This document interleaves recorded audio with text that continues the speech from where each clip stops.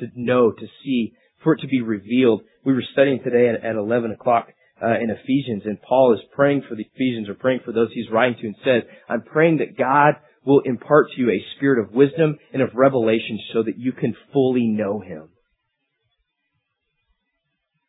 Like I said, there's an element of knowing God that you can't get to on your own. And that should be carried by us with an element of fear and amazement. I can't get this. For me, that's huge, because why? As a person working in a church and a pastor, I began to chase education. Why? So I could teach people, so I would know what's there. And you get to something like this, and you see John and Peter, who are completely uneducated, go and they're impactful for the kingdom of God. And it's scary for Case, because where do I find myself just in terms of life process? Much like the scribes. I was formally educated to do these things. That's terrifying for me. So again, this concept that's coming out of this is there's an element that you can't educate yourself on, that God has to intervene for. It's something that we need to keep in mind as we go forward in loving God, loving people, in this whole concept of sharing the community of God and reaching out to those who don't know God. A part of our prayer must be, God, intervene for these people. There's only so far you can go in explanation and in study and in argumentation and apologetics that you can get with a person until it comes down to God has to intervene in somebody's life for them to recognize, I'm broken, I need Jesus. Which should be the forefront on our minds as we pray for those people. God, please intervene. As we pray for our kids, as we pray for our family members who don't know Jesus, God, please intervene. Let me be a part of that. And so we see that, again, these men are following Jesus, and immediately he walks in and goes to the synagogue. This is where I wanted to finish tying in this Acts 4. As John and Peter set out in ministry, as they enter a town, what is the first thing they do? They go to the synagogue and they begin to teach the kingdom of God and the message of Jesus and the message of redemption. It's a very practical way in which these men took all the way back from a boat. Jesus said, get out of the boat and follow me. I'm dropping my net. I am walking behind Jesus. And then I hear Jesus say, if you're going to follow me, you have to take a cross. You have to walk behind me. Okay, I got it. I'm now learning from you. And then John later writes in 1 John, those who claim to know Jesus are obligated to walk around the way He did. And so what do? They walk like Jesus did. Very practically. Where did Jesus go? Where people needed to hear a message, and so that's where they went. What did they rely on to communicate the message? They relied on the power of the Holy Spirit. It's exactly what John and Peter are empowered with. And who's writing Acts? Luke. Sorry, I drew a blank there. And Luke is very specific to communicate. It's the Holy Spirit working in these two men that gives them the strength, the power to stand up and speak. Here's the truth. So let's move on. Very interesting, again, this whole idea of follow me, and they begin to do that. They watch Jesus, they do what He did. It's a great lesson for us. How do I do that? Obviously, you guys aren't going to go and walk into a synagogue on a daily basis and begin to teach. That's not the concept. But you're taking away, how did Jesus live? What did He do? What were the practical things that He did? Where did He go? Who did He relate with? Who did He talk to? Who did He specifically reach out to? And we'll get to more of that in a second. So let's go on. The people were amazed at His teaching because He taught them as one who had authority and not as teachers of the law. Just then, or again immediately, Mark uses this term immediately or then. That's his transition word. He transitions through the story pieces, which probably isn't good info for you, but it's good for me because it pops off the page. So just then, or immediately, a man there in the synagogue who was possessed by an evil or unclean spirit cried out, what do you want with us? And this is another fun one we get to talk about in terms of moving language over to our culture and how we're able to put things together. Again, as we study God's Word, we have to keep in mind some things. There's a reason I wanted to do this, and I don't remember what it is now.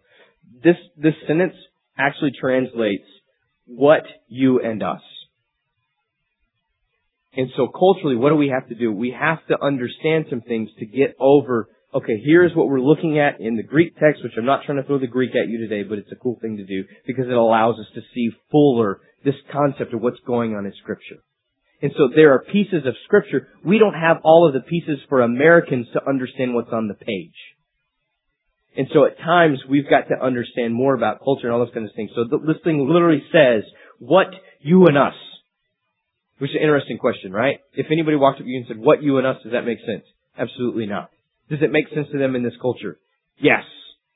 And so we have to add some things to get there, which your Bible probably says, what do you want with us? Or what is it that you're doing here with us? This is very interesting because he goes on and says, this unclean spirit that's possessed a man says, Jesus of Nazareth, have you come to destroy us? I know who you are, the Holy One of God. This is the second verbal confession of who Jesus is in chapter 1 of Mark. First you have the baptism, and the Father says, this is my Son, in who I am well pleased, and the onset of Jesus' earthly ministry begins. The second confession comes from a demon who's possessed a man. Which does another thing for us. It pulls off the page. There is an existence of reality that we can't see, that we don't understand, and we can't deal with on our own. We don't see a lot of this here in America in our culture. However, it's very clear there's a man who is possessed by an unclean spirit. Not only is he unclean, he addresses Jesus when he walks in, and he cries out, not just, hey, what are you doing here, but screams out, what you and us, what are you here for to deal with us? Have you come to destroy us? And then he says, I know who you are, the Holy One, holy being someone who's possessing essential divine qualities apart from that which is human. Jesus is distinctly special. He's God with flesh on.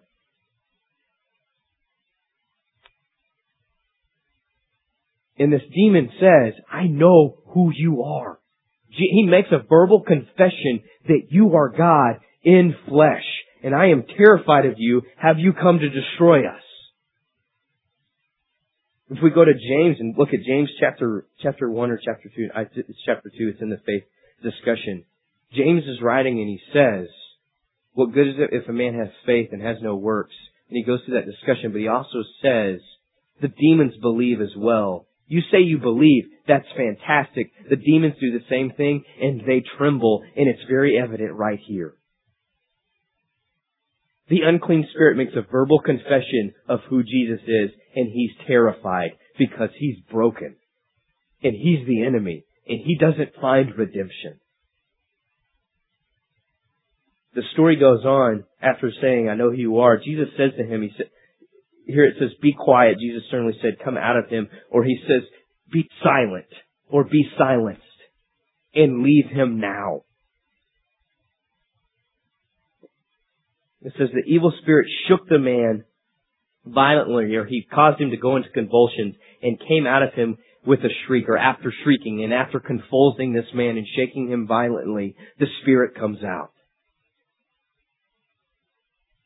Again, we see Jesus walks in.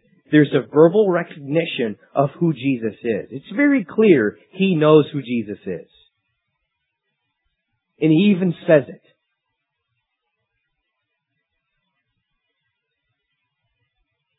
And Jesus responds to him, shut up and get out of him.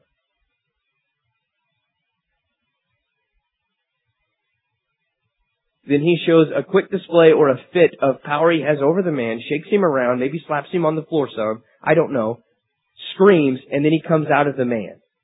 You have a verbal confession, you have Jesus responding, you have the demon obeying. Does the demon find redemption in Jesus? No.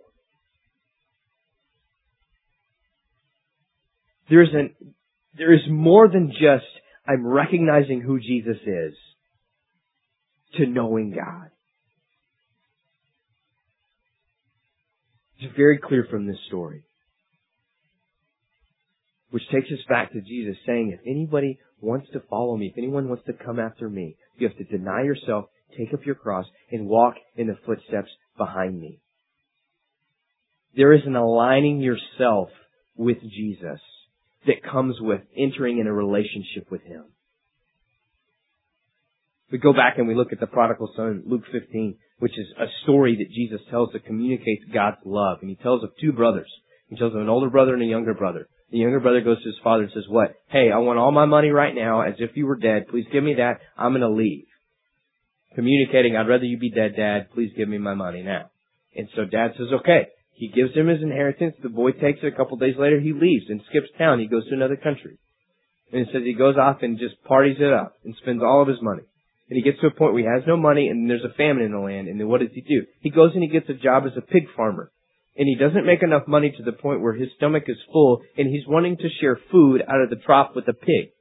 And if you're telling the story to a Jewish person, they are saying, this is completely unclean. Not only are you in a Gentile nation, but you're also a pig farmer, which pigs are unclean. Not only are you now farming pigs that are unclean, you're wanting to eat with the pigs out of the pigs eating utensils who are unclean, their food's unclean, and their utensils unclean. You're unclean totally. You're jacked up. Like, this is a screwed up son. This is bad parenting right here. You need to go to parenting seminar because you missed it, Dad. That was funny, right? And so what does the son do? It says that the son recognizes my father's servants are in a better position than I am. They are full. They are well clothed. They are taken care of. If my father would only take me back as a servant. And what does he do? He gets up. Literally it says he gets up out of the mud. I don't know if it says mud or not. I didn't study that one. I'm sorry. But he gets up and he begins to walk back and go back to Dad. And upon seeing his son in the distance, the dad lifts his skirt or his robe and takes off running to meet his son. And the whole story is told to communicate God loves you. God made you. You're broken and He wants to redeem you. And that's through Jesus. However, there's an element of aligning yourself with the dad. The son is in the midst of the Gentile nation with the pigs and the pig slop and the pig trough and the whole uncleanliness of the whole deal. The father still loved him. The father wanted to take care of him. The father wanted to feed him and clothe him and bring him into his home and have him as his own and put his ring on him and kiss him on the cheek and do all of those great things. He could not do so until the son got up and went home. He had to make a move to Dad. He couldn't just sit and say, man, I wish I was back home. Dad was right. Again. He had to get up and he had to go. In the same way as Jesus calls these men, get out of the boat and follow me. They have to get out of the boat and they have to follow Jesus. As He says, you have to deny yourself, you have to take up your cross, and you have to walk in the steps behind me. You have to do it.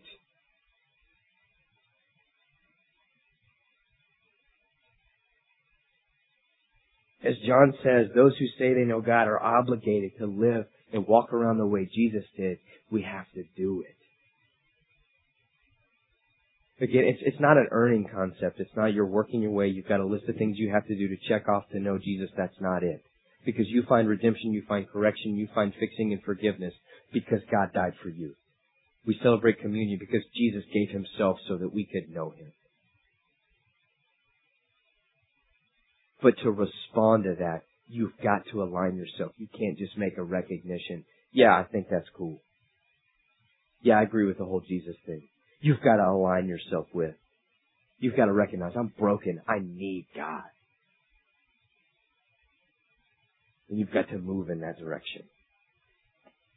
And so the story goes on. Actually, it doesn't go on, but I'm going to wrap it up here. The people were amazed. Again, this concept of there's a fear element that is with this amazement, but Mark shifts and he uses a different term. The first amazement is one that carries a concept of fear. But then the next one he uses is one that is caused by an event that's taken place in front of your eyes. And obviously the situation is different because Jesus walks in and begins to teach, and they see and they hear Jesus teaching, and they recognize this man has authority unlike those who are educated, who are well educated. And this causes amazement and fear. And then The possessed man who's been hanging out here gets up and begins to scream out and makes a confessional that I know that you are the one who has divine essential qualities unlike all of us who are human. You're the Holy One of God. And Jesus says, shut up and get out of him. And he does. Now an event has happened that is outside of their experience, that is outside of their understanding, and they are terrified because they've seen this take place. And after that it says, the people were so amazed that they asked each other and they began to dispute with each other, what is this? A new teaching and with a new authority. And he even gives orders to evil spirits and they obey him. News about him spread quickly over the whole region of Galilee. There are two things that are going to happen if you follow Jesus. If you say, I'm denying myself, I'm picking up a cross, and I'm going to walk behind him, there's going to be an element of fear and there's going to be an element of controversy that are going to take place in that event or through that process. When we decide I am going to walk the way Jesus did, I'm going to be obedient to what God has told me to do, regardless of circumstance, situation, position, how it's going to affect me, it's going to make you vulnerable. You are going to experience things that are scary. And I don't mean like Halloween scary and but there are going to be things that you encounter, you experience that you are not going to understand. Whether that's through studying Scripture, that's through dealing with people, whatever it is, there's an element of fear. And I don't mean we have to be scared, but there's something bigger than you are when you're following Jesus. There's a sense of amazement that comes with this idea, this concept, in a recognition, wow, I'm just a man. And I'm in relationship with God and being used by, that should carry an element of fear, of the weight that carries and what we're involved in. Not only that, but this idea of controversy that comes into play, which is how I wanted to wrap this up. As Jesus said, deny yourself, walk behind me. And then Jesus goes and does that. They follow him. They see what he does. They see where he goes. And then John says those who know Jesus are obligated, those who claim to know Jesus are obligated to live the way he did. Where was Jesus? Jesus was with those who were broken. Talked about Matthew being called from the tax collector booth.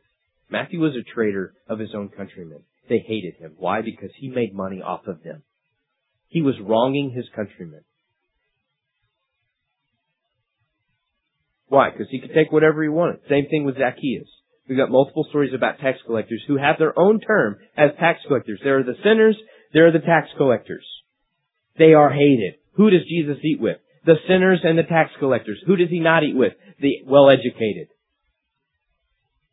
Which again should be terrifying for case if Jesus shows up. Who's not knocking on my door to have lunch? Yeah. I just spit on you. I'm really sorry. You didn't know it. It was a curveball.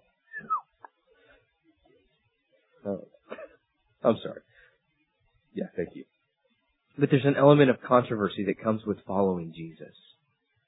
If you truly are going to deny yourself and drop it all and say, I'm going to follow Jesus, you're going to be in a position of controversy. And sometimes that can happen right here inside this community.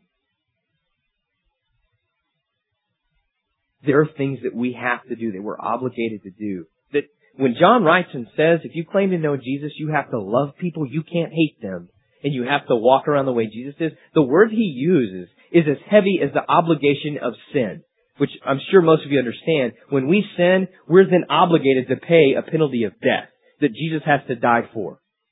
That same obligation is then communicated as John writes and says, if you claim to know Jesus, you're now obligated in the same way you were to sin now to Jesus to live the way he's called you to. It's not a suggestion. It's not a request. This is it. It's almost like there are white sheep, there are black sheep. There are no gray sheep. It's very cut and dry. Which I know the lines get moved and it's hard to see. Whatever. I'm sorry. But there's an element of controversy that comes with, I'm going to do what Jesus did.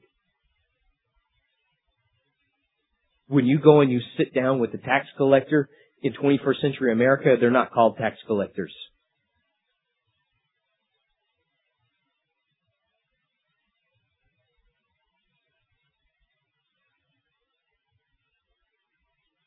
Their sons who have run away from home. Their sons who have beat their mothers or stolen money and done drugs to the point of, multiple facilities and different things. There are people who are broken that you sit down and eat with.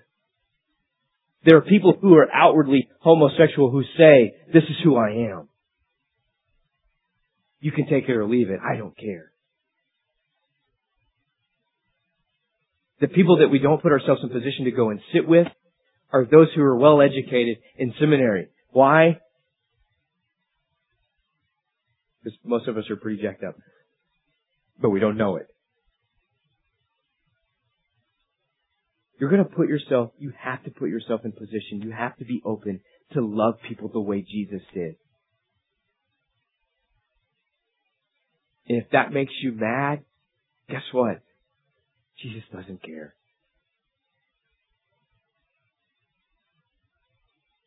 There was a controversy that came up not too long ago when I was speaking. It was something that I shouldn't have done when I communicated what I did. And I didn't do it well and I didn't communicate well, but some things came out of that were really convicting for me. And very apparent and very clear to me on what Jesus did for us. And in that argument, a statement was made to me, and I'm not going to tell you the whole story, but there was a statement that was made, and I'm not going to argue this, and everything has been fixed, and we have, the parties who were involved in this have sat down and loved each other and hugged each other, and we're now all open and in family and community, and it's all fantastic. Nobody's upset. But what this did was push me in what I believe about Jesus and what He did. A statement was made to me that Jesus would never change Himself for anybody. God put on flesh. He changed Himself and became one of us. We are all broken to the point of a homosexual. We're all both broken to the point of a son who is left, who is me. We're all broken to the point of a man who is a pedophile. We're all broken to the point of someone who's a murderer. We're all broken. We don't carry the same weight of all of these sins. I understand that because of just life and all those things. There are different things that go with that. And I'm not saying that all sin is on the same level. I'm saying we're all broken. We're all enemies of God. And God looked at it and said, I'm going to put on flesh. I'm going to become one of you. God went and did something and became something He was not. It never should have had to be so that we could know Him. God sat down with you and me. God forbid we don't do that with other people who are broken. We are obligated to reach out to those who are broke. We are obligated to love those who are not loved. And if people around us don't like it, it can't matter. And that's difficult. But it comes with deny yourself, follow Jesus. Walk the way that Jesus did. It carries an element of fear, of amazement, of weight, and controversy. But we get to be involved in what God is doing. We get to be a part of something bigger than we are. And so as we study through here, and again, this whole idea, Mark is communicating the divinity of Jesus, and in this story, he's showing. God shows up. We started in Malachi to get here, and the question was, where's the God of justice? God, where are you? And we ask that same thing at times. I sit down with students on a regular basis as I share the gospel, and they say, God is not involved. I don't believe in God, because look at my life, it's broken. How can God be real? And they ask the same thing, where's the God of justice? And Mark answers with, He's right here. And he defends the fact that Jesus is God, and he communicates to those he's writing to. This Jesus is the Holy One sent of God. Follow Him. Let's pray. Dear God, I come to you now and just thank you for another chance to come together, to worship, to love you. God, we thank you so much for dying for us, for becoming us so that we can know you. God, we pray for opportunities this week to step outside ourselves, God, to be used by you, to be used to reach our neighbors, our friends, our coworkers, and those we don't know. those that other people will not reach out to, God. We pray that you will give us opportunities. I pray that you will give me an opportunity this week to do that. We pray that you'll give us the strength to be able to do that, the encouragement. Give us the words we need to know, God. Again, we just thank you for your love and the fact that we get to know you and your forgiveness. Help us to remember to recognize, to worship you for that consistently, God. We praise you and thank you. In Christ's name we pray. Amen.